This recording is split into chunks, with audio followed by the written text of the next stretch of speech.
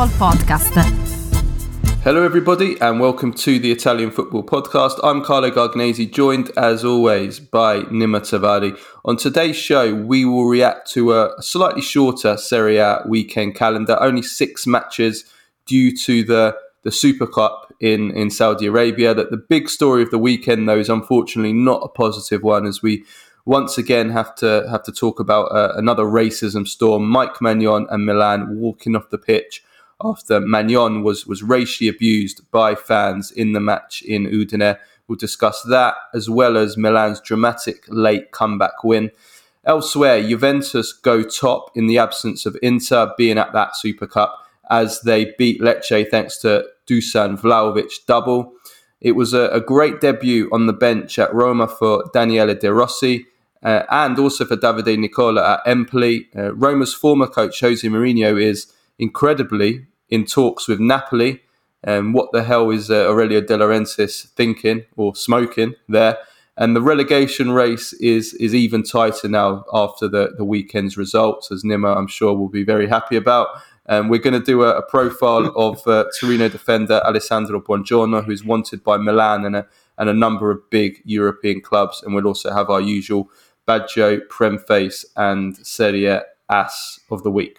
For all our first-time listeners, this is our free weekly episode that we do every Monday, reviewing the weekend Serie action and all the biggest talking points in Italian football. If you want to support the Italian Football Podcast and receive all of our content that we do throughout the week, including a weekly Q&A episode every Tuesday where we answer all of the questions sent in from our patrons, plus the weekly Thursday midweek review show, plus interviews, post-match reaction and much, much more, then go to patreon.com/TIFP and become a subscriber for just $2.99 a month plus VAT. And you can also sign up to be a paid subscriber on Spotify. We'll provide the link in the description. It's the same price and same terms.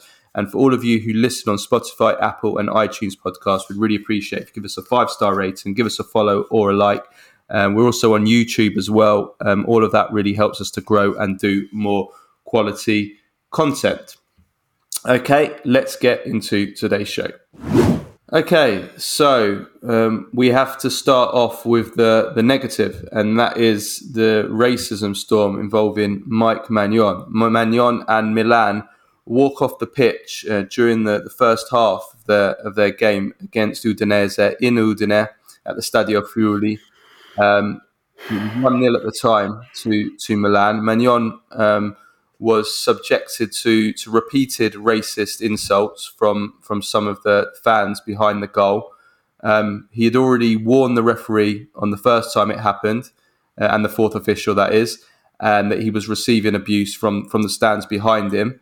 And then it happened again, and as per the protocols of Serie A, a statement was read out, warning that, you know, if this continued, that the game would be suspended, and the monkey chants, it seems, continued after the Milan went 1-0 ahead, and Maignan again alerted the referee, and the game was temporarily halted.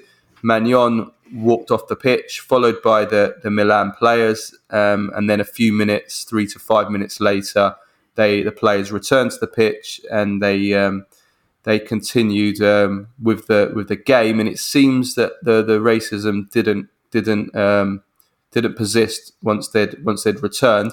But obviously, this is another very ugly spectacle for Serie A, and here we are in 2024, Nima, and we're still having to talk about this. Yes, we are, and there's so many thoughts going through my head when I saw that, and I've kind of written everything down to try to collect this. There's one aspect which is just anger, rage, fury at this happening time and time again. But when I calm down, I'm starting to think, well, why is it that this happens repeatedly in Italian football, from Serie A all the way down to Serie C? Time and time and time again. But it doesn't happen in the Premier League. It doesn't happen in North American professional sports. It doesn't happen in very many other professional sports in any of the other countries in that we can compare the Serie A to, or even any other Western countries. And the reason for that is because it doesn't mean that Italy's more racist than any other country in the West. Absolutely not. That's a stupid thing. That's a stupid, hot, childish take. What it is that there are no serious, proper consequences for these actions. And that's why they keep happening. And what I mean by that is the Serie A can't do, obviously, this has been a problem for 30 years. This is not about Italy's new government. The older governments, whether they identified as left-wing or right-wing, they were all the same. They need to enact legislation that helps the league to act tougher, because obviously the league can't do more with the current legislation. It's as simple as that. And what do I mean by that? You live in England, Carlo. What happens if someone starts doing that at a Premier League terrace? They get prosecuted, they get thrown out, and they get banned for life. The Serie A doesn't have those abilities to do that. And well, with a lot of the stadiums not being owned by the clubs, it's actually out of the hands of many of the clubs. Even if the clubs wanted to do anything about it, public land, which a lot of the clubs don't want to do anything about it. But even if they did want to do anything about it, it's out of their hands. Yeah, because it's public land. They can't. Yeah. Although Udinese do own their own stadium, so Udinese do have the power to do something about it. So it'll be interesting to see what happens now. Though. They can't just. We can't put this on Udinese. We can't just. And I'm going to say the same thing here as I said when it happened with Juve and Lukaku. This is not Juventus should not be policing this. This is something that the police should be doing. But from a sporting point of view, they can identify and ban the fans from. Well, the bans should be handed out by the police, like it was with the 171 people who monkey chanted Lukaku. The police in Turin did that, and it has to go through the proper channels. But the stadiums can identify it if they own their own stadiums. Well, if the stadiums, if you don't own your own stadiums, then the clubs can't. No, they can't do anything. That's why Inter and Milan can't do anything, because they rent the stadium from the council. And also because of the fact that stadium is so old that the technology isn't there to be able to identify them. This is exactly what I mean, and this is why it keeps happening in Italy over and over and over again, because there are no repercussions. I mean, most of our listeners who are from England or from North America listening to this will probably laugh at the ludicrousness of people monkey chanting black players at a football stadium, because they know if they did it in their countries, it's just unthinkable. That just doesn't happen. It just doesn't happen, because there's been long-term. It's not just a knee-jerk reaction. This is something that sports authorities in all of those countries have been working on for decades. I should come back at you, and this isn't I don't want to make this about whataboutism, but this does happen a lot in Spain, in Eastern Europe, in Russia, in these kind of places. It isn't just exclusive to Italy, but when you're comparing it to, say, England, to North America.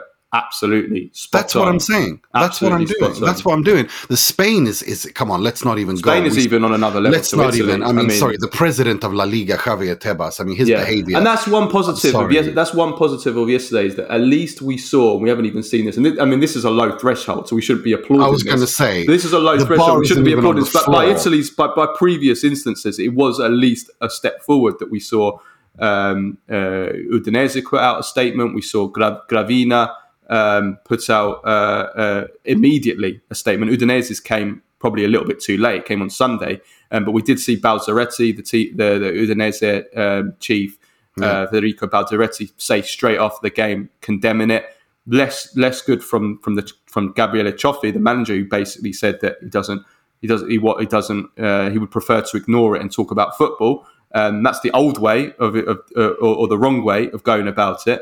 But what Balzaretti did, what Gravina did, at least they're acknowledging it. So I guess there is some positives there. Not only that, the protocol that all of the Serie A and the Players' Union and everyone have agreed to follow was followed immediately and without much fuss, to the letter.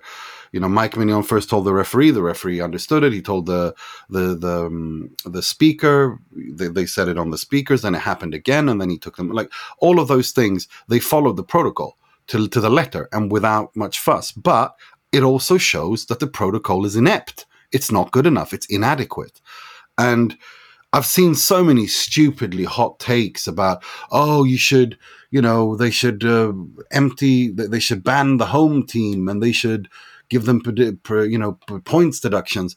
No. The players on the pitch aren't being racist. It's people in the stands who've paid a ticket to enter and watch football who are being racist. It should not fall back on athletes being punished for the behavior of idiots and the terrorists. They've got nothing to do with that. I think it's not even collective punishment. It's stupid. It's the equivalent of you robbing a bank in England and the police arresting me in Sweden because we got a podcast together. It's stupid. There's no logic here. So it's just dumb. So I don't buy that nonsense at all. What I want to see, and the Italian government has to act now. And it's not because they're right-wing or... Look, again, this has been going on for 30 years. Well, to be fair, even Maignan said himself after, and I thought he put in a fantastic statement on go to his social media and check out what he put out on Sunday morning, Sunday lunchtime. It was fantastic. I think so as well. What he put out, and I thought that he comes out of this as a real leader as well, because he was everything that he said was sincere. Like, he didn't blame everybody. He said the Udinese players were fantastic. He said that the way the referee dealt with it was fantastic. Yeah. But he also said that it's unacceptable that for example, the Udinese Twitter account just said there's been an interruption in the game. I know. He called out the things, the kind of like the little cultural things that that are wrong that we talk about, and also I think from a cultural point of view, there is a feeling in Italy that you're racist. You're racist to black players, not because you're racist, but because you believe that by doing so, you are affecting the opposition. It's like a way of getting at the opposition to help your team win. Yeah, that is a cultural. It's a form of furbo. Yeah, that's exactly. A cultural way they look at it. And then unfortunately, Udinese turned the game around and they equalised pretty soon after they returned to the pitch, and then they took the lead and went 2-1, and then that kind of adds to that feeling. And this is the cultural side of things that also needs to be worked at as well. I know a lot of Italians that actually think that way.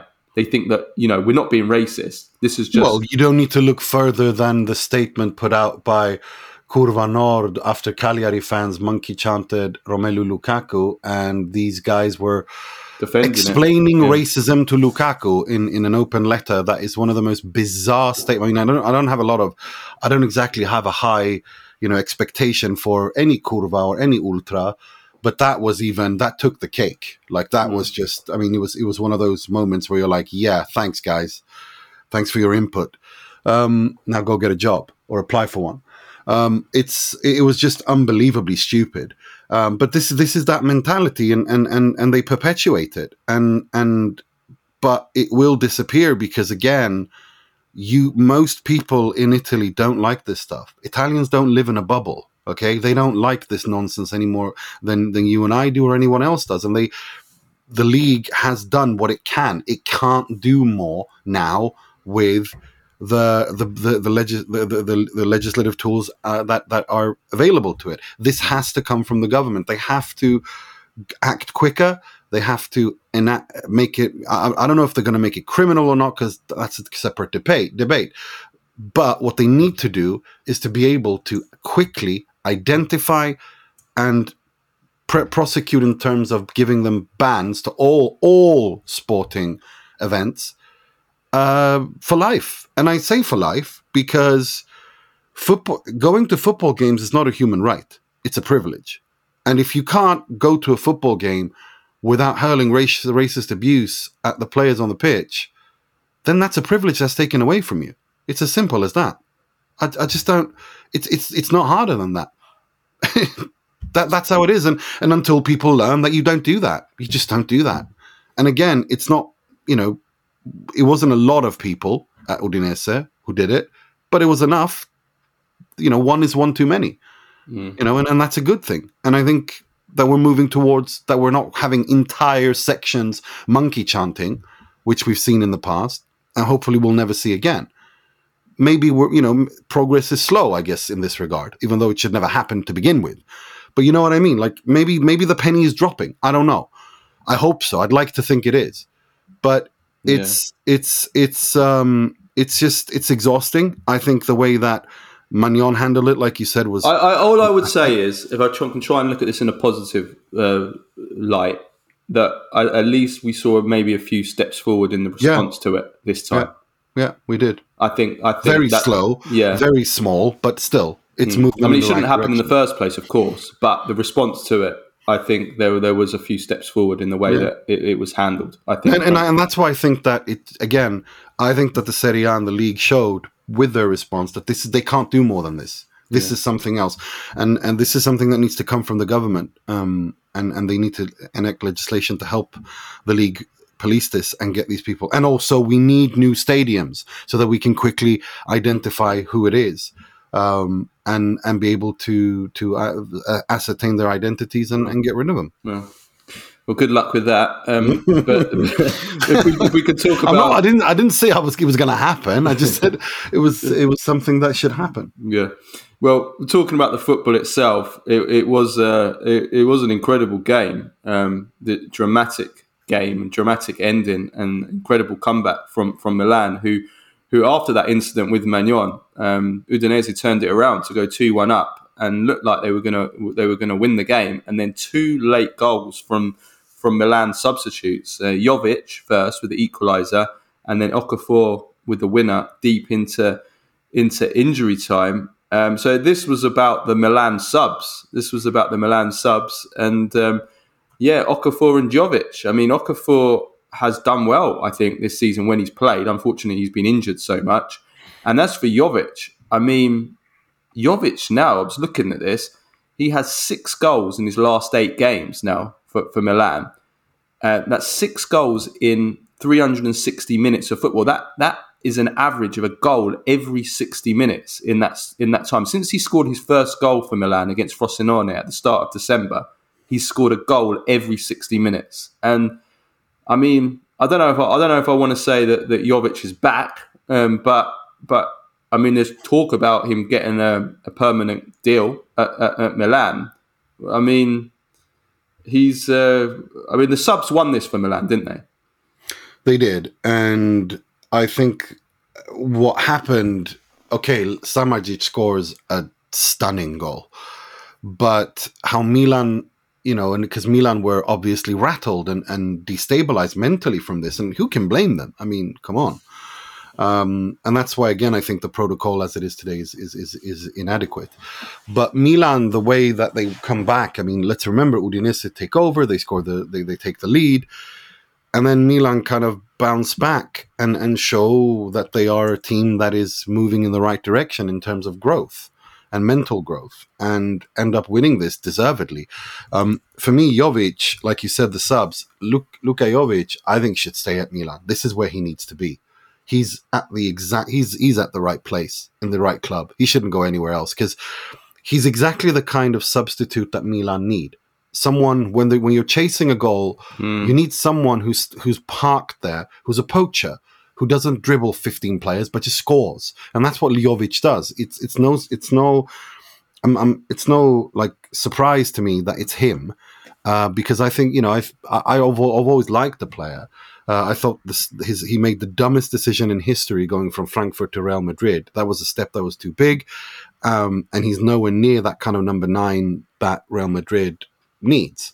But I think at Milan as a sub, that's his level, and I think it's the right decision. I hope he stays for him and for Milan, because Milan have a backup striker in Jovic that is good enough for Milan.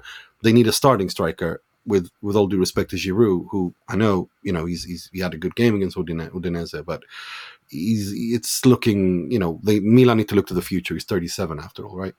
Yeah.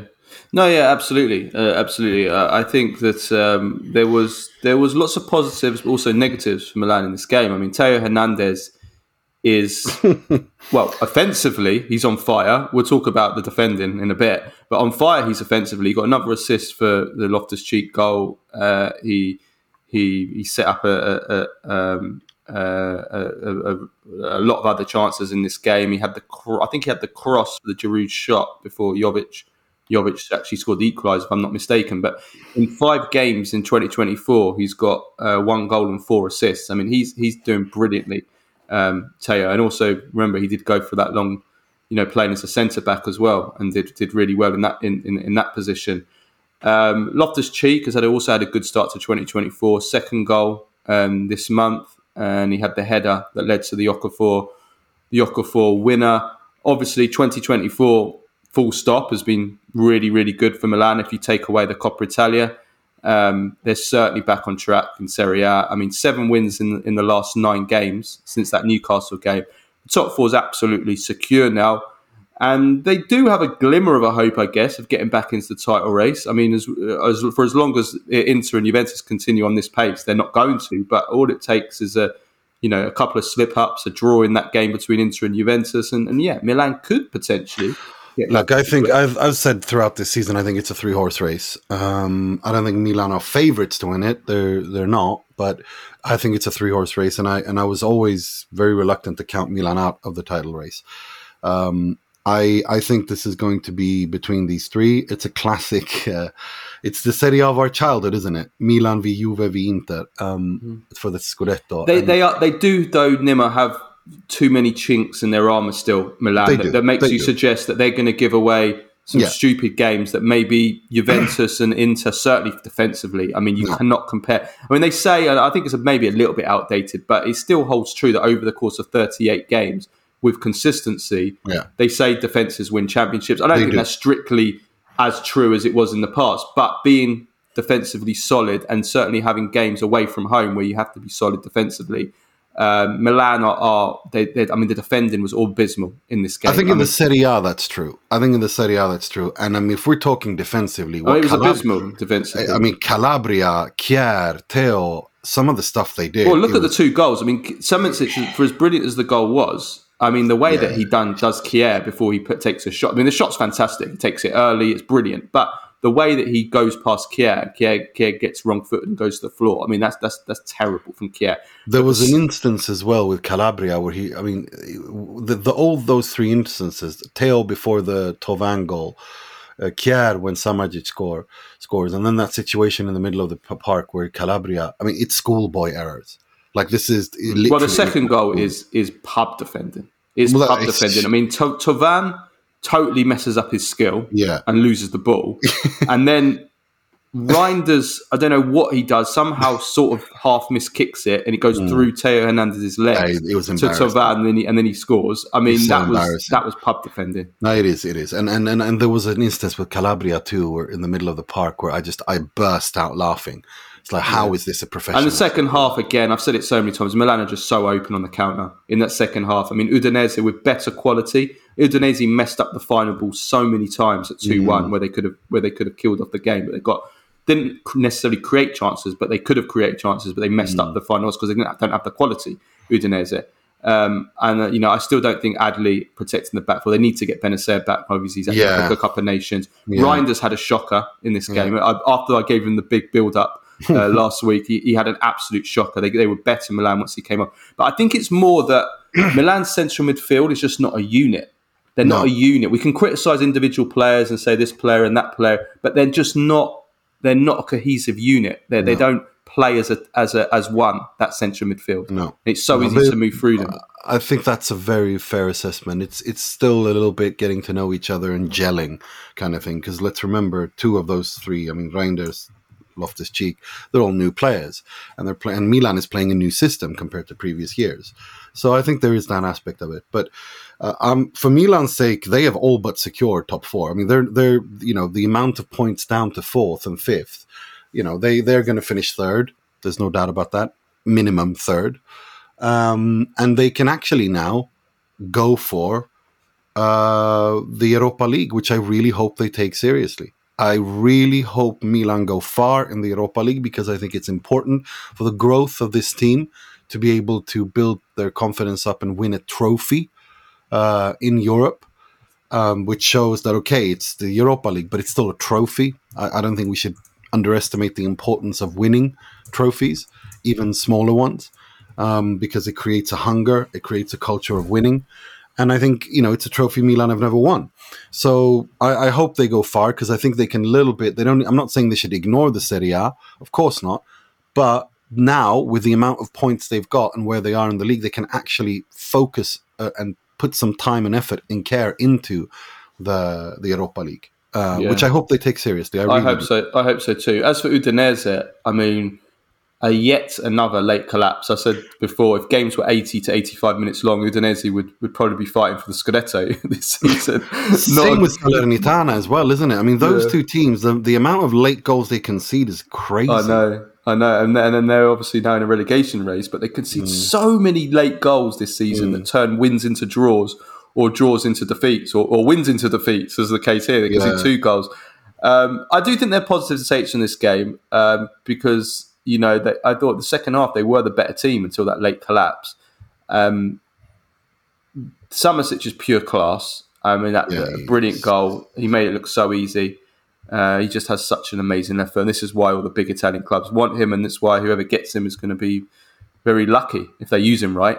He is a unique player in that really is. You have to fit him into the right system, I think. Otherwise, he can become a bit of a luxury. But you can see his talent that he has. Yeah, and I guess Tovan as well, who was a fantastic player earlier on in his career, never really fulfilled his potential, but he's scored back to back now, and after looking like an ex-player, let's say, last season. So, and I think there are some positives at Udinese, but if they keep collapsing late on like this, they are really in a relegation fight, so they do need to be careful, Udinese.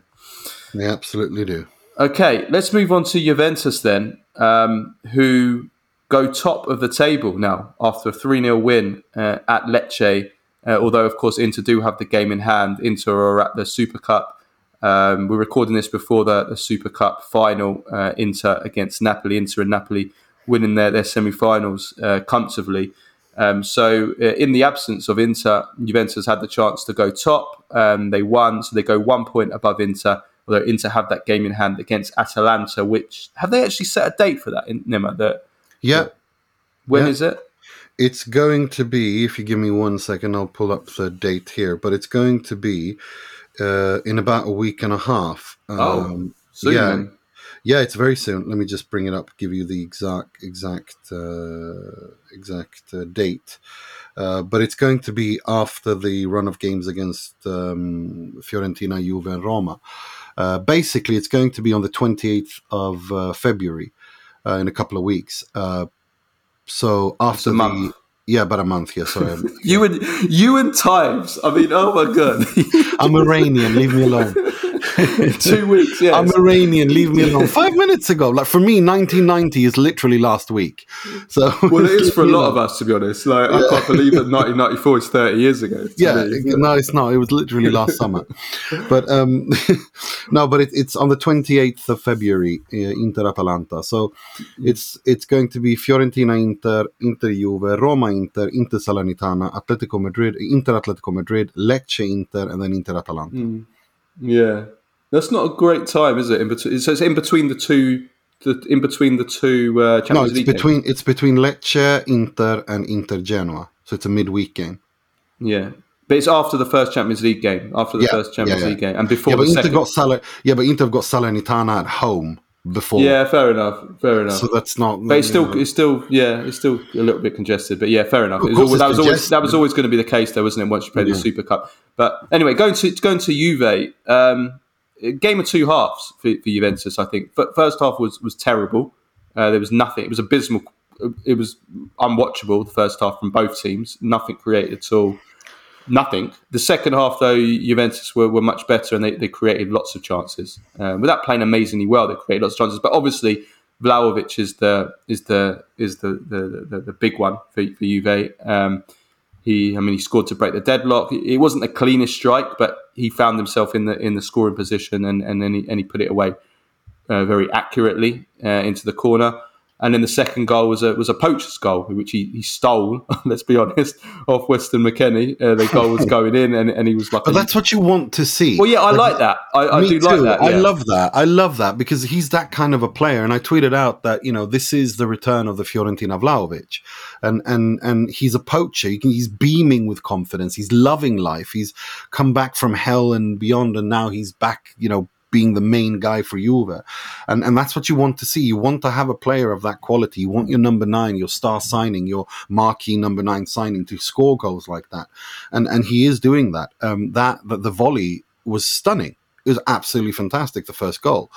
The half volley, or whatever you want to call it. It was brilliant. But his overall hunger as well. He looks fired up. Yeah, that's the big one for me. Yeah. Game, and that is so important. And Juve are going to need him like that if they are going to continue this title charge. Yeah, Allegri's spoken about that, saying that he sometimes Vlahovic can be too hungry. He can be too on edge. And I think in the first half he was a little bit too much. That tendency. He was on edge. He was complaining at the referees. He was, having a go at some of his teammates. He sometimes you can want it too much. I think he got the balance right in the second half, but he does have that hunger. That's for sure. Like we said before, last season and the first part of this season, like it was almost like he had a defeatist attitude, like he'd almost given up on his Juventus career. But now he's now got 11 league goals, which I still think he should be aiming for more than that. But he's overtaken his league goal tally from all of last season, and he's on great form. I think he's on form to score just under 20 Serie A goals, which is respectable. Yeah, exactly. And but he's on great form. That's the key thing. He scored 2 against Roma. I think two against. I think Juve are in great form. All of Juve are in great form. The thing I like about this Juve is how comfortable they look. How relaxed they look. They an inevitable kind of thing. This kind of, the first half was bad, but that's okay because the game is 90 minutes and over 90 minutes we're better than Lecce and we're going to make them pay. And everyone knows their roles. I think both Inter and Juve, Inter are further, down, are much more ready in their project in this regard.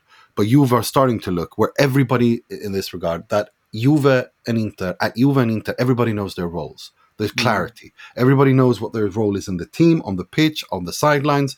There's harmony. There's a harmony around Juve that I've not seen for a few years, just like it is around Inter.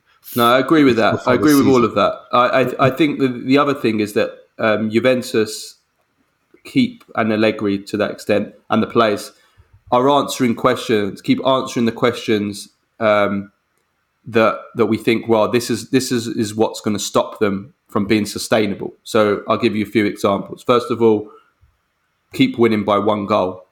Not scoring enough goals is unsustainable.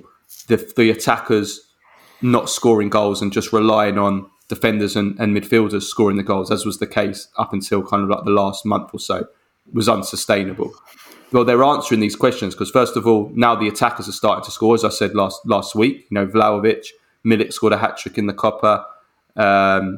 Chiesa scored last week, although he got injured. We'll come on to him. And also, the lack of goals, having too many 1-goal wins. You can't keep winning by 1 goal all the time. That's unsustainable. Well, now have a look at how many goals Juventus have scored in 2024. Okay, 2 of those were Coppa Italia games against weakened teams.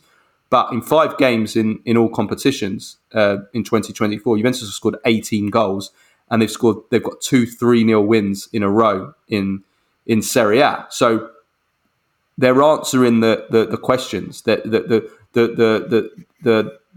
obstacles that we should say to them being sustainable. Well, they're answering those questions. Now it's about, can they keep it up? Can they be consistent?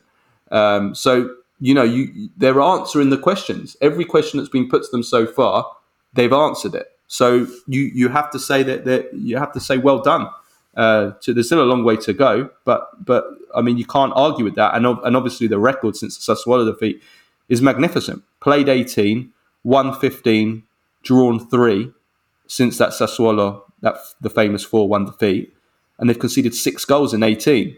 So you continue that form. That's Scudetto winning form, or Scudetto challenging form, because Inter are doing just as well. So it's you can't argue with it. As for the other good performances, I do want to give a shout out to Cambiasso.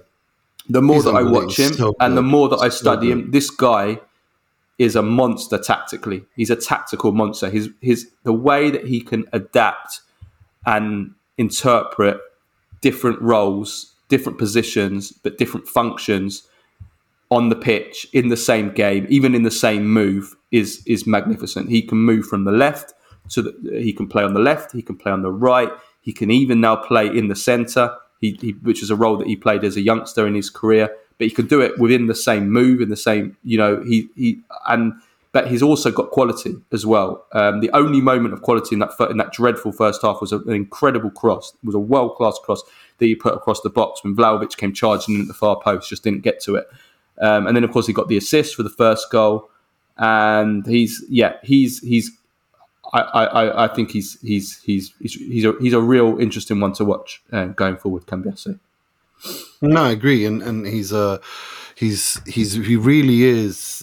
The more I see him, the more these Zambrotta comparisons become like they just resonate in my head because of how tactically similar he is to him.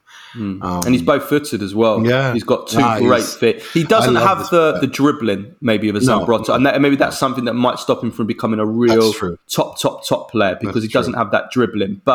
But he has. I mean, tactically, he's he's still very young, and to have a player with such a high football IQ is truly It's very He's very good in tight spaces. Like, he can dribble past playing tight spaces. When I mean dribbling, I mean like running at players. Like Zambrotta, like Zambrotta used to do on the either left and right wing. He could dribble 2-3 players and get around them. But no, he doesn't have that yet. Maybe we haven't seen it yet. But absolutely. We'll just finally, before we talk about Chiesa, the Bremer penalty incident. There was a little bit of debate on this. I don't think it's a penalty. I think that they're level.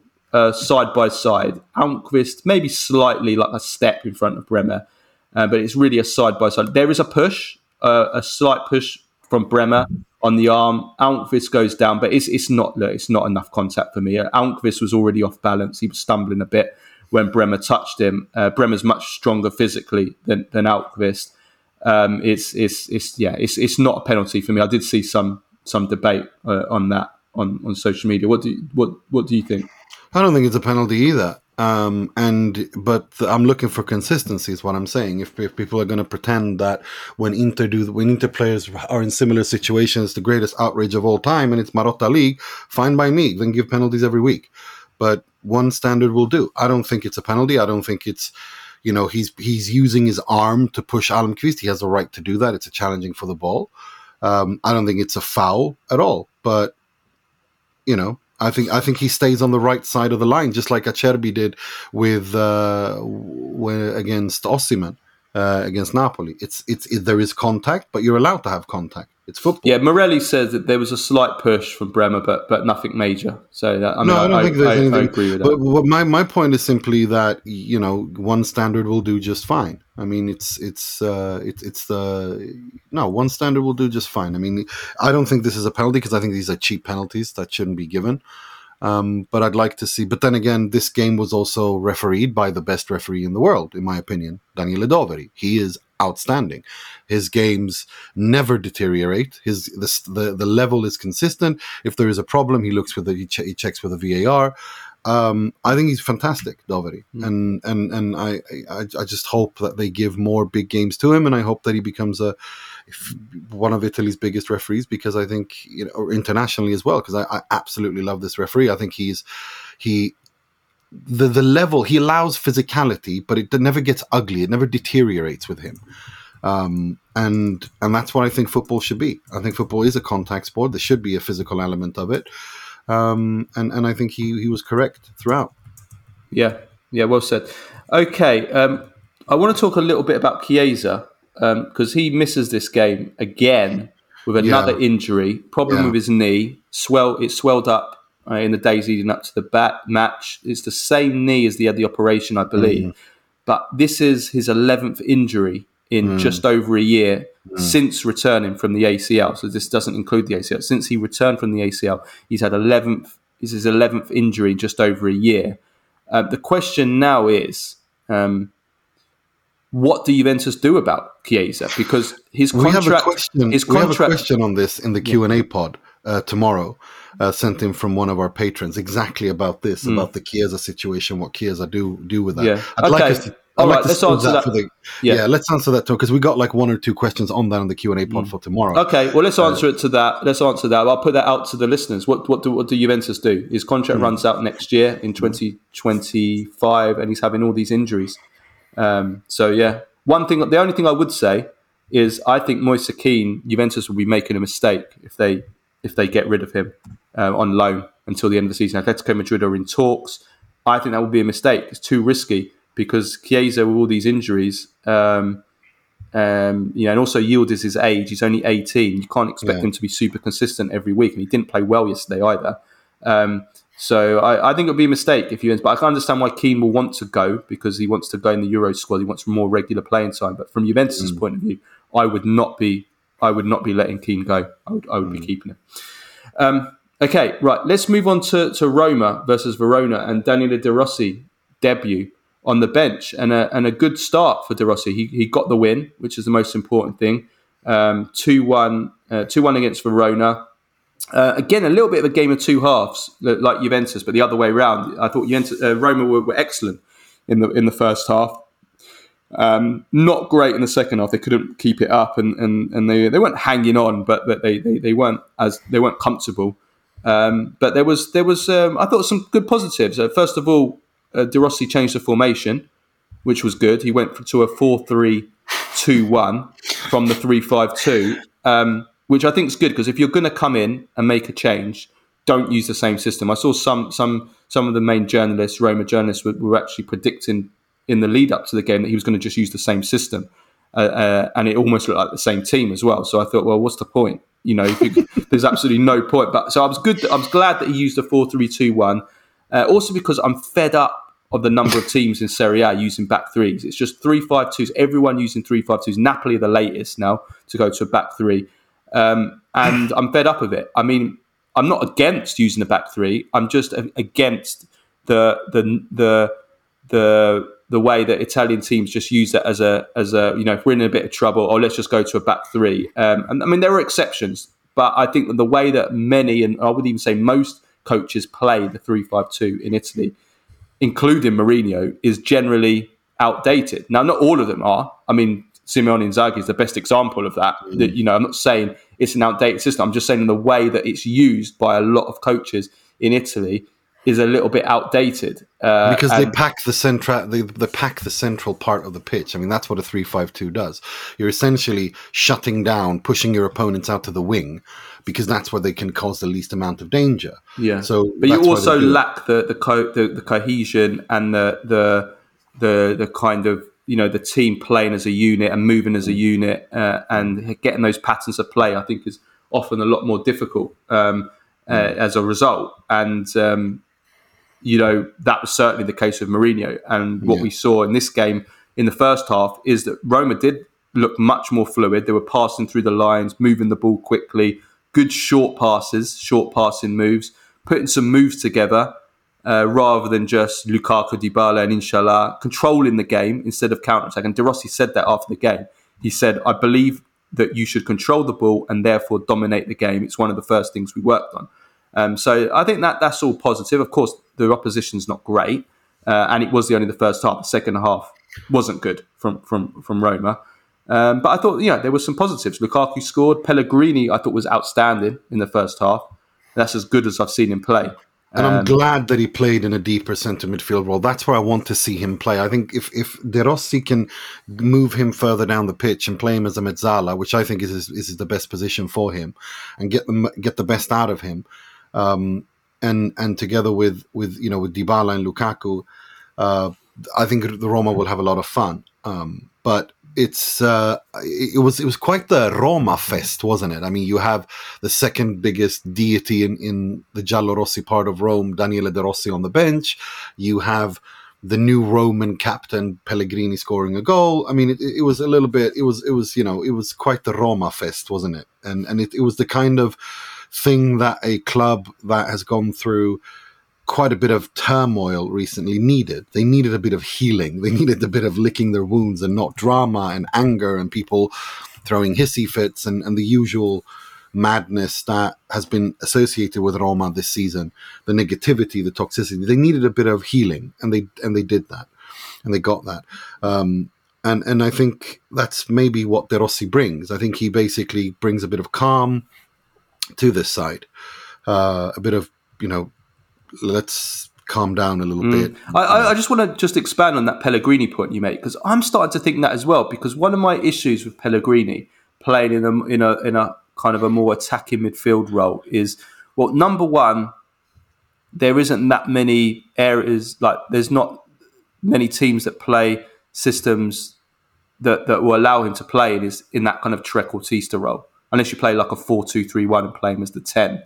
He was lower on the pitch. He was more of a mezzala. Yeah, that's what I mean. He played as a centre midfielder. He played as part of the three. He was in the three in the 4-3-2-1. I loved him there. To the left. And I think that maybe that is a role for him, maybe going forward, if with the right coach that can do. Like I could see Spalletti maybe developing. I was just about to say that developing him in that position. Will be so thrilled to see Pellegrini play there, because in his 4-3-3, that that's his Zielinski, if you know what I mean. Possibly, because I mean there has been a lot of debate and doubt whether he can actually play in the deeper role.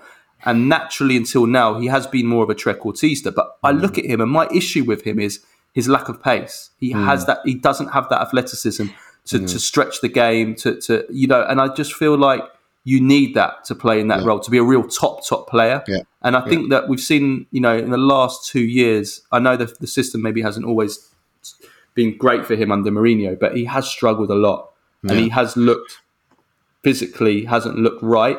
So maybe playing in a deeper role and where he can just control the midfield. If he can play in a team that dominates the possession of the ball, maybe that's the right role for him. I thought he was outstanding in this first half. Me too. Great finish. He got the hockey assist for the first goal, with a great pass. I thought he was good. Good. He really was. But I have to give a shout out to Bove. I love what he's become at Roma. Like this, he continues to impress week in, week out now. And it's nice to see Roman youngsters, players coming through the youth ranks doing well, and it's good for the club. It's good for how a club views itself, for the self-esteem of a club, and identity of the club, especially a club like Roma, that is so tied to its city and its fan base. So I love to see that. Yeah. El Shaarawy was great as well, by the way. Talking about Italians, he's got 2 assists. He was Dybala struggled. He wasn't so good, Dybala, but I thought El Shaarawy was really, really lively, lots of energy, and brought that little bit of pace, which I think you play Lukaku, like if it's a 4-3-2-1, you play Dybala and Pellegrini behind Lukaku. I mean, there's just no legs there. There's no athleticism. There's no pressing. I think you need one of the three at least needs to be someone that can run a bit. So maybe El Shaarawy does have a role. The negatives, though, Rui Patricio, shocker for that goal. I mean, they need a new goalkeeper. We've said that for a year now. I mean, absolutely awful mistake for the Folorunsho goal. No, it was a much needed calm win, but we have to talk about Hellas. Yeah. That penalty miss by, oh my word, that is atrocious. Juric, yeah. Juric, he can head the ball, but he can't really kick it. He's not a football player. He's not very good. If the game was head ball, he would be fine. Head ball, he'd be a Ballon d'Or winner in that case. If you ever have a look, I mean, the numbers, I haven't got the moment, but the numbers of like aerial challenges won in Serie A, like Juric is just like in a league completely on his own to everyone else. He's like a poor man's Bosnian Jan Koller. Yeah. Do you know what I mean? Like he's won like double the headers of anybody else in Serie A. Yeah. Like he's just unbelievable in the air. But he can't really play football very well. Yeah. Defending was bad as well. Cha. What? What's his name? I've absolutely butchered his name. What are you doing? The right back for Verona. You have anesthesia. Well, you have a go at pronouncing that name. No. Oh, you mean? Let me see how you pronounce that. I think it's cha-cha. I think so. The cha-cha, like the dance. Yeah, I think so. Yeah, I think so. I've not seen anyone. Yeah, I think so. I'm not. Yeah, I think that's how you pronounce it. But I'll have to do my research on how you pronounce that. I think it's Chachua. Chachua, yeah, probably. Jackson Chachua, yeah, Chachua. See, once I saw the name written in front of me, I had no problem with saying Chachua, it. Sorry, Chachua. Yeah. Chachoa or Chachua, yeah, something like that. Not cha-cha-cha-cha. Yeah, he was shocking on both goals. Slipped on the first, miskicked the second. Verona's selling everyone. What is their plan? Like, I don't get it, because they sold Terracciano, they sold Doig, they've sold Ngonge. Like, what is their what is their aim? Like, are they financially struggling? Like, yeah, I think they need to. They have to. They're cash strapped. I think that's what it is. And it's a shame, because it feels like they are playing Russian roulette with their season. And it's silly, because they're not getting stronger. So yeah, absolutely. Okay, just before we get to the relegation race, Jose Mourinho, according to the Sunday Times, Duncan Castles, who is basically the Mourinho mouthpiece, has been for years. I was going to say. He says that Mourinho's unofficial British spokesperson. That's what I call him. Yeah, Mourinho wants to continue working in Italy and will meet with Napoli president Aurelio De Laurentiis this week. His agent Jorge Mendes has already opened talks with Napoli about him becoming the next permanent coach of Napoli next season. I don't know. Listen, this could just be. I don't believe it. This could just be Mourinho getting Castles to put this out just to raise his profile. I don't believe this 1 second. I'm sorry, I don't believe it. Like, but those two working together. But Aurelio De Laurentiis, I mean, anything's possible with him right now. I mean, he's lost the plot this season with his coaches. He's already appointed 2 coaches who have been finished for a decade. Why not? Why not appoint a third one? No, I think you're being ridiculous. Now, you can't compare Mourinho to them. Come on, Mourinho's not been finished for a decade the same way that Mazzarri and Rudi Garcia have been. Come on, let's not. At the top level, at the level that Napoli are striving for, absolutely, he is. No, I don't. I think that's at Napoli's level. Yeah, if you listen, you do not appoint Jose Mourinho if you want to challenge. You don't. For titles. You don't appoint Jose Mourinho if you're Aurelio De Laurentiis, because you know that there's going to be fighting, and given how the history between these two as well. I mean, I remember how they went after each other 13 years ago, when De Laurentiis said he would never hire a coach like Mourinho, and Mourinho said, because you can't afford me," and all the nonsense that they've never had a good relationship. So I don't believe this for 1 second. I think this was just Mourinho's way of putting it out there to stir up some shit. To just keep the word going. I mean, the man's in Barcelona right now, and there was, El Chiringuito were at the airport when he was coming, and they asked him about Barcelona, and he started smiling. No, I don't. Well, that's not going to happen either, I don't think. No, come on, no. As if Barcelona are going to sack an icon. Chiringuito, I mean, they're like I don't know what the hell they are. No, it's not going to work. No. I don't see him going. I don't see Mourinho going to Napoli. I don't see Mourinho going to Barcelona. We'll see what his next move is. I think he wants to wait. I think he wants to carefully see what happens with the big. I think he's going to bide his time, and we'll see what happens, where he goes next, and what he does, and so on and so forth. But no, I don't. I think it would be madness if he went to Napoli. It would be absolute madness, both for him and for De Laurentiis. Like they would. Mourinho knows how to handle big personalities. He knows how to handle a dressing room. I'm sure he'll get the best out of Osimhen, absolutely. But the football he stands for and the personality he is, those two getting along. From Spalletti to Mourinho in a year. Yeah, come on. I mean, that is just mad. That's insanity. There's no way. I just can't see that happening. Yeah. Well, we'll see. We'll see what happens. Right, the relegation race. I'll read out the other fixtures. So Frosinone beat Cagliari 3-1, fully deserved win, dominated the game, totally dominated and turned it around. Also had a goal ridiculously disallowed by VAR. Brilliant free kick from Sule. So it ends a terrible run of form for Frosinone, and it saves Di Francesco. Cagliari were terrible in this game, so they're right back in the relegation race. And Frosinone give themselves a little bit of a breather now. I think they've got a 5-point gap now over the relegation zone. So that was important for Frosinone. Empoli win 3-0 against Monza, a hat-trick from Simon Zurkowski, and a great start for Davide Nicola. Surely you can't lead another great escape, can he? He surely can. This is Davide Nicola. This is what he does. This is his function in the calcio environment, in the calcio ecosystem. He turns up mid-season, creates a great escape, and then he rides off into the sunset. Yeah, he sure does. This is what he does. And on that note, I mean, Zurkowski scores a hat-trick. That's 4 goals in 2 Serie A games after spending the entire season thus far in the Serie B, and can't score to save his life. Yeah. And Empoli play a 3-5-2. And just to piss you off even more, Baldanzi's not even doesn't get a minute. So, it literally is. At this point, I think Empoli's existence in the Serie A is just to troll you. I think that's exactly that's why they exist. Baldanzi's supposed to be our big like under 21 star, and he can't even get a game for the team at second bottom. I mean. And they're playing a 3-5-2. And they're playing the formation that suits him as well. Yeah. I don't know. No, it's brilliant.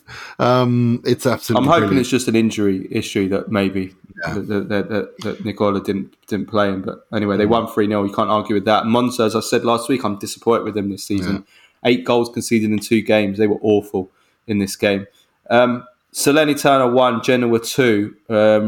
Retegui a rocket. My favourite moment in this game was someone threw, was it a chocolate bar? I thought it was a panino. Was it a panino? I think so. I think it was like I couldn't see sandwich. What it was. I think it looked like it had a wrap in though. It had a wrapper, so I thought maybe. I don't know. I couldn't see what it was, but all I know is it was a snack, and that it Struttman started eating it.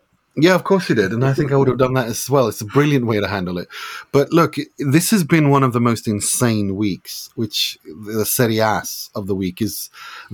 Genuinely, this has been one of the most insane weeks, even by calcio standards, where the most one bizarre thing after another has just from Monday to Sunday. And of course it ends with someone throwing a snack at a player and the player eating it. Of course, that's the only way this could have ended. But yeah, it was completely bizarre. But fortunately, I should say, some idiot threw a piece of concrete as well onto the floor, onto the pitch, and it missed everyone. And it's just like, why was a piece of concrete? Like, obviously that has to be from the stadium. The stadium's falling apart. The fans are now literally picking. Yeah. I don't even. Oh no, breathe. Yeah, it's it was weird, but yeah, Genoa win, and Genoa 25 points in 21 games as a newcomer. You got to give it to Gilardino. It's good. It's good.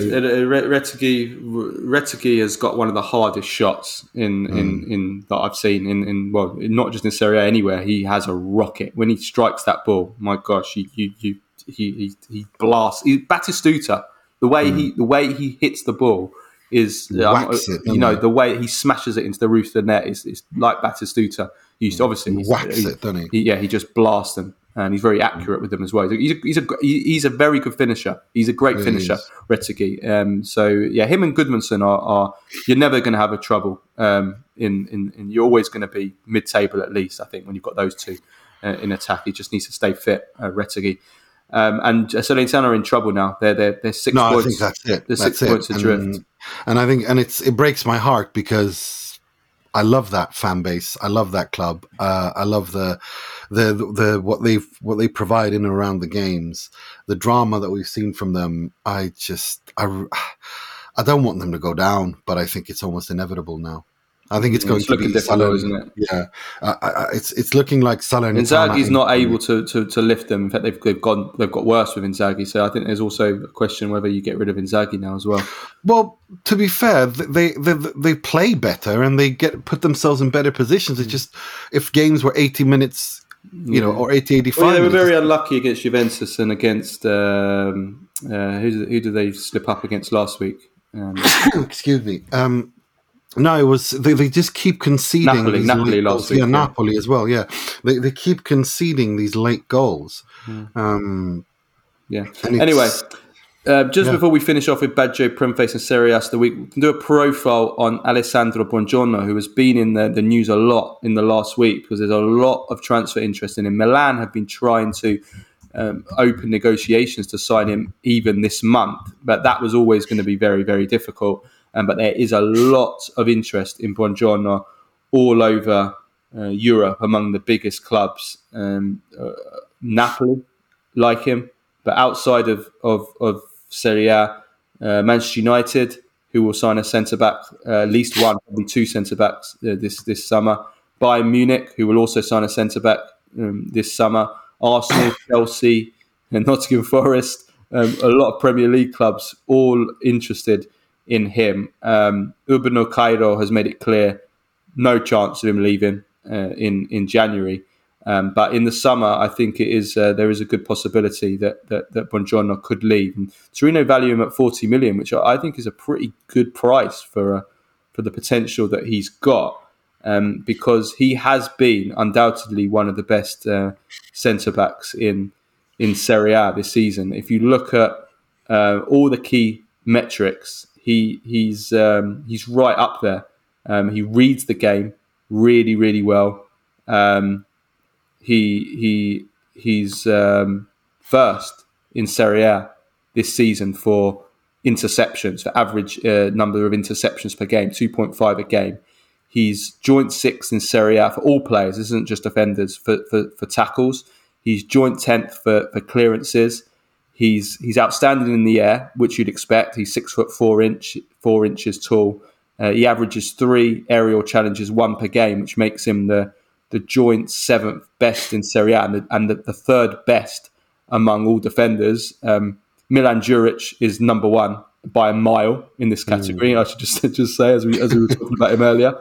So he's a big weapon from set pieces, both in terms of defending for his own team, but also in the opposition area. He scored 3 goals this season. And I think I said in an earlier podcast, he reminds me a bit of Materazzi in the air, the way that he kind of leaps and heads the ball. He's got a similar kind of figure to Materazzi. Left-footed as well. Like for me, it's more. I think it's more. Someone, can't remember who it was, who said Acerbi. He reminds me of Acerbi more than Materazzi. Yeah, maybe. Yeah. He's very aggressive with the way that he plays. He's not scared to get stuck in. He puts his body on the line. He makes professional and cynical fouls for the good of the team. He's made more fouls than anyone in Serie A this season. 2.6 fouls per game. He has 4 yellow cards, which can be a weakness, but I actually like to see this as a positive. I like to see this as somebody that has the right grinta and the right mentality of being a winner and wanting to if you apply it in the right way. That's been lost a lot from Italian defenders. When we talk about the loss of the defensive art in general, but also among Italian defenders, having that, like Claudio Gentile, like Cannavaro, like Materazzi, like Nesta, they would, Maldini even, maybe less so Maldini, but these players, Baresi, these players would make fouls if they had to, and the Furbo as well, he has that. So he's... what I like the most about him is his attention to his positioning, his read of the game. I think that is what I think is the most impressive part about him, given his young age for a defender. He's 24. Yeah, I mean, it's still fairly young. It is the Serie A. You're young until you're 28, and then you become magically a senator in Italy. It's this amazing place. Time is relative. Well, he's been very important for Torino. In they had the last season.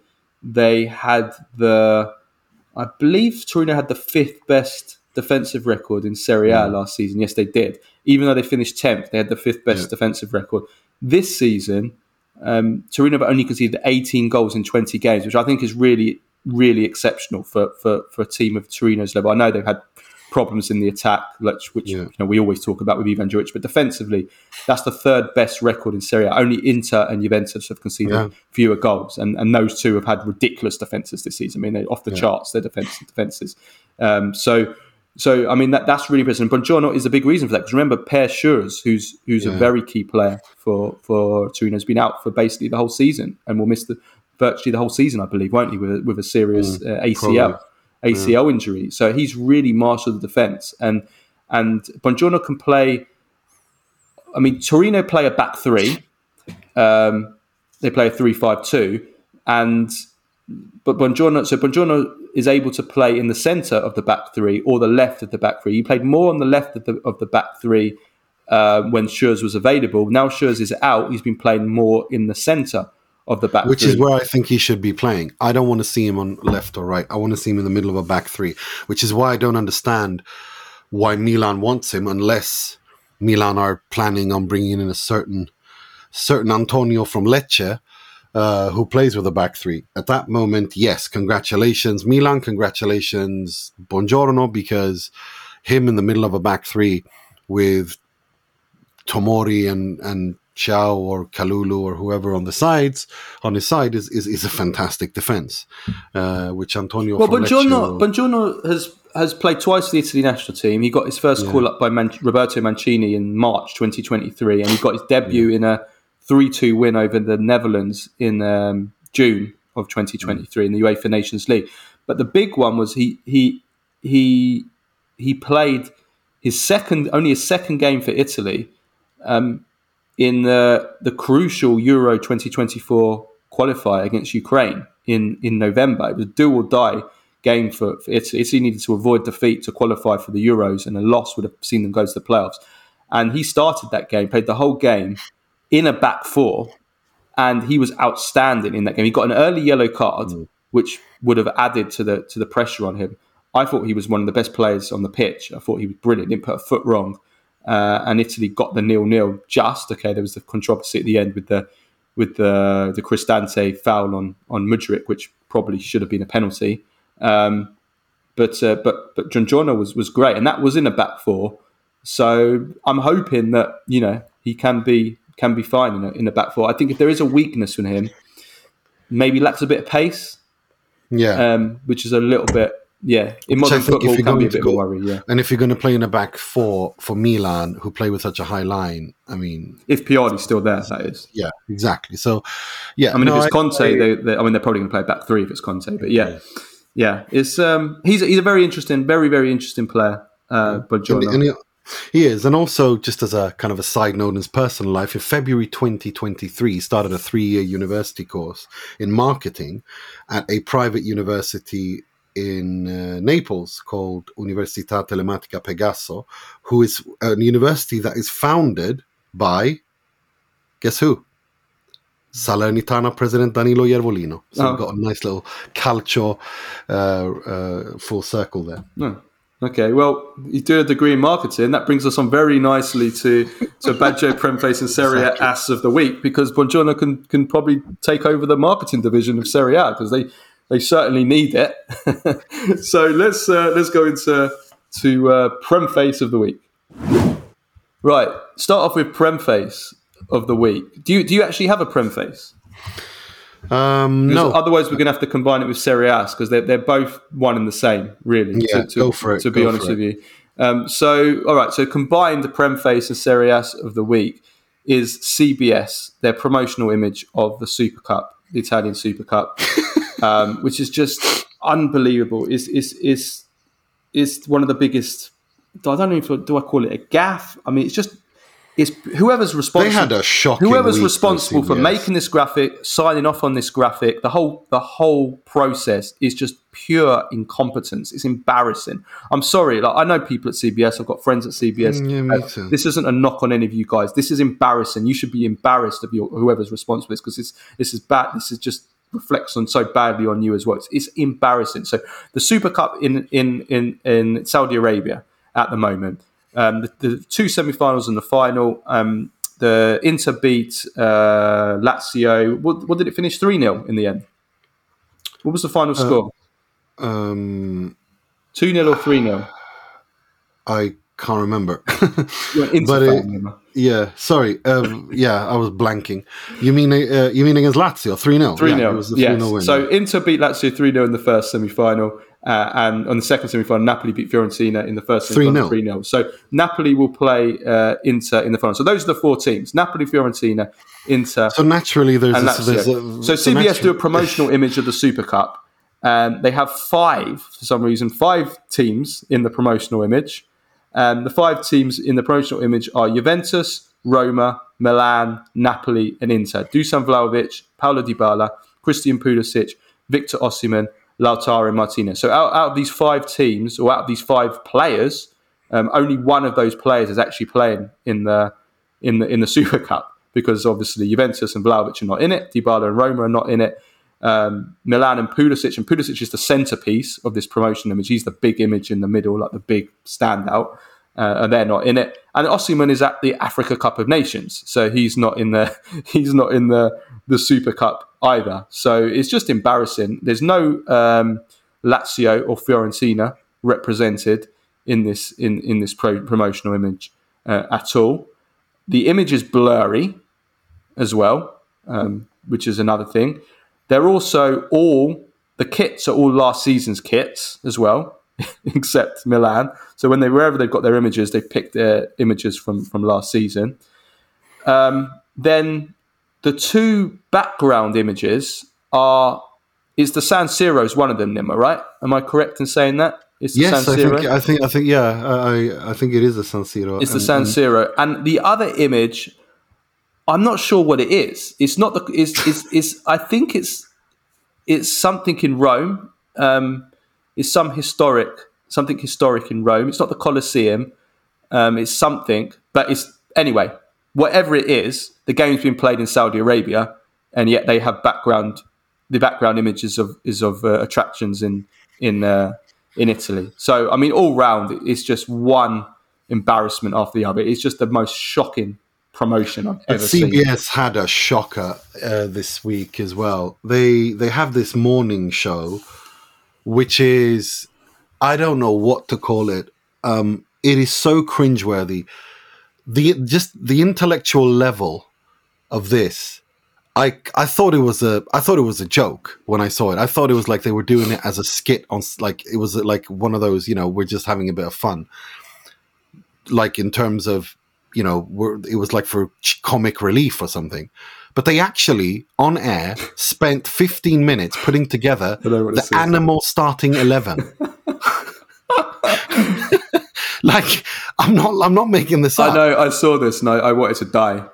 To quote you, I wanted to die. I still can't believe they actually did this. But it wasn't actually an animal. It wasn't actually players who have animal names, was it? It was just animals. Yeah. Like I've got a snake in center midfield. I've got a horse in right wing. Like the kind of stuff that children do at the age of 5. Do you know what I mean? Like, and it's just, and then the same people, the same geniuses. They're showing the Asian Cup. They don't know anything about Asian football and they don't care, but they bought the right, so they have to show it and have to talk about it. And they talk about it in the most stupidly ignorant, dumbass way. Just listen to this back and forth. Okay, Iraq has just won. Has just beaten Japan in a historic 2-1 win. Right. The show is called Morning Footy, and Guerrero, one of the hosts, says, "Is that a rivalry?" And then Charlie Davis responds, "They're the two favorites." And Guerrero asks, "Sure, but I mean culturally. I mean in Asian football, yes," Davis added.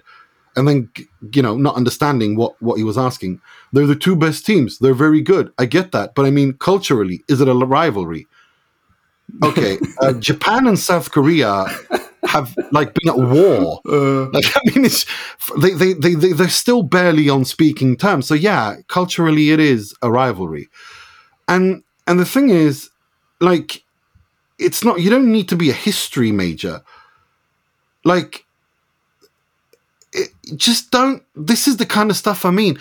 Do a bit of prep. This literally takes 30, 35 seconds, like, to go and do research before you go on air and sit and talk. And then the way they talked about Iraq, like how they've been Iraq. And how if this was the greatest performance or greatest thing for Iraq in history, not understanding that Iraq actually won the bloody tournament of the Asian Cup. And I mean, it's just, it was a car crash. Iraq. I lost brain cells. My brain cells committed ritual Japanese suicide watching these two clips.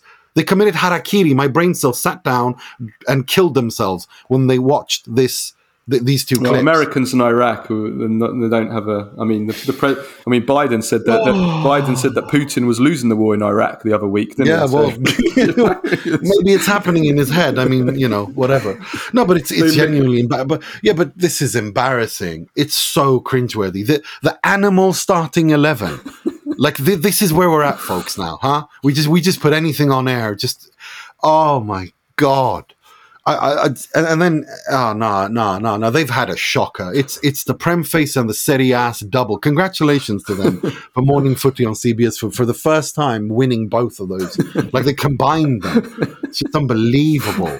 It's so stupid. And it's just you can never beat. Listen, you're always, whenever there's an international tournament on, like the Euros or the World Cup especially, you're always going to get gold for Prem face and now Serie A, but certainly Prem face comments, because culturally, they just. But this is what I mean. In England, the English media and the American media, when it comes to anything outside of their own countries, we laugh in England about that when it comes to things outside of England, they're not the best culturally. But I mean, America takes things onto another level. I mean, remember Miss South Carolina, the famous. But it's a beauty pageant and whatever. But this is not that. This is they have bought the rights and they're showing, or they're showing the Asian Cup. They're discussing it. This is their chance to actually. They want to show this to their audience. They want to talk about the game to their audience, and they don't even do the basic minimum level of prep. You don't need to give a lecture on the geopolitical impact of Japan versus South Korea. No one's expecting that. But for heaven's sakes, like, at least know the basics. Do 30 seconds of prep, or have some poor researcher do the prep for you so you can show it on air and then boast on social media that you know things. Like, because that's how it works in so-called journalism and broadcast media today. And it's just so embarrassing. And it's just, why are you wasting your viewers' The ex-players usually tend to be the worst at this kind of thing, because they have the attitude of having been former players, and also probably most of the cases, certainly in England, being well off and being set for life, that they don't bother doing any, research. They can't be bothered. They just, they don't want to work hard. So they just turn up and then they don't have a clue what they're talking about. And, so. Yeah, but here's the thing, though. This is what I mean. Like, no one's expecting you to be the professor of everything. But if this is something you're going to talk about, if this is what your TV station, this is a segment you're going to talk about, at least prep for it. Have respect for your viewers. Don't sit there like a moron and go all Miss South Carolina on us and talk about, is there like a rivalry culturally between South Korea and Japan? I mean, it's so embarrassing. And it's just, I just want to, I mean, if you're going to be, don't talk about things you don't. Stick to animal starting 11s, and my snake at right back is better than your dolphin at left back. I mean, stick to that. It's childish. At least stick to that. I mean, if that's the intellectual level, then keep it there. But at least do the bare minimum prep before going on air. Oh my gosh. Yes, and that is true, and that actually happened. That the animal starting 11. I want to do a whole pod just talking about ripping that. I mean, it's just, I can't. Oh my god. That is true. By the way, who was the 11? By the way, I want to continue. I want to talk about this. What kind of? Why are you asking me that? I don't know. We used to do things like that when we were 7 years old in school. Like, that's the intellectual level here. And it's fine if that's what you want to do for a bit of a laugh. It's not my cup of tea. But yeah, it was so cringeworthy, and they spent a good time doing that, but of course the Asian Cup thing, they deleted it, of course, after a while. But I got to give a shout out to Dan Orlowitz on Japan Times, who went to town on them on Twitter. it was very fun. If you think I go to town, go on Dan's Twitter feed. He went to town on what they did. It was hilarious. It was very, very fun. Badger of the week, pretty simple. We've spoken about it. It has to be Maignan, I think, for the way that he handled everything that happened. I thought he came out. And it has to be, for me, it's also distant second is Max Allegri. Like his bit on horses, it made me burst out loud laughing when he was asked about, when he was asked about Inter and the title race. What, the robbers and the No. That was the week before, and then of course Materazzi responded, and Inter responded saying, pot calling kettle black if you're the cops and we're the robbers. But then Allegri responded to that saying, "Oh, come on, it was just a joke. I didn't mean it like that." And then he goes, "Some horses need to wear blinkers or blinders, whereas others don't. The horses you put blinders on are the ones that can get flustered when another horse approaches them. So if you put blinders or blinkers on them, at least that horse only looks straight ahead." Okay. I love him. I absolutely love his sarcasm. I need to work that one out. No, it's what he's saying is that in a horse race, they put blinkers or blinders on a horse to look forward and just concentrate on its own race. And he's basically saying Inter are the other horse that are stressed about other horses. They need blinders on so that they can focus on their own thing, which is hilarious because he spent the last month talking about Inter. But it doesn't matter because it's hilarious and it's Allegri. And he's his slight sarcasm, his Tuscan wit. You love him for it, I know. I love it. It's so funny. And I love how Inter are just not engaging with it. Like Simone Inzaghi's just laughed it up and he's like, nah, he just doesn't care. I'm not getting into that. Apart from Acerbi. Yeah, Acerbi did, but I think they've had a conversation about that because don't even bother with this. Just laugh it off because it's funny. It is funny. He is hilarious. Max is hilarious. The thing he's got going and the way that he's doing, and the thing is he's got this kind of mischievous look about him when he goes off on one of these tangents as well. He definitely knows what he's doing sometimes. Of course he does. He knows what he's doing. Not this Inter stuff, but I mean some of the other stuff. Like when he says stuff like we need to defend better. In a game that they draw 0-0. And have like 0.1 xg, and they draw 0-0, and he says, "Oh, we need to defend better," and that just triggers everyone. Yes, I know, and he knows what he's doing because he does it all the time, and I just love him for it. I just absolutely love him for it, and it's so brilliant, and it's so the slight sarcasm, the slight irony in his tone is just I absolutely love him because he knows. You just love anyone, Nima, that triggers people. That is Nima. No. Anybody that triggers someone, Nima loves them. No. I don't like anyone who does it. I don't like when someone, I like when they do it with a bit of class and intelligence. And Allegri does it with intelligence and class. And so did Mourinho when he was at his best. He did with intelligence. He did. And it's funny. It's really, really funny. I mean, Conte, he didn't do it. He was just when he triggered, he just got angry and started grunting like a caveman. That was neither classy or intelligent at all.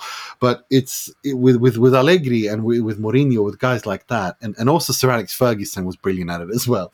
Like they use their language skills, their wit, and they use it in the right way, and it's very, very, very funny. It's incredibly funny. And Allegri, just the horse thing, I died when I saw it. Yeah. Anyway, let's leave it at that. Thanks everyone for listening. We'll be back on Tuesday for the Q&A, and then we will have we've got an interview, coming on Wednesday or Thursday. No, we're doing it on Wednesday, and then we're doing our. Exactly. We're recording it on Wednesday. Wednesday. We'll see when we put it out. Yeah. Okay. All right. Thanks everybody for listening. We will see you on Tuesday. Until then, ciao.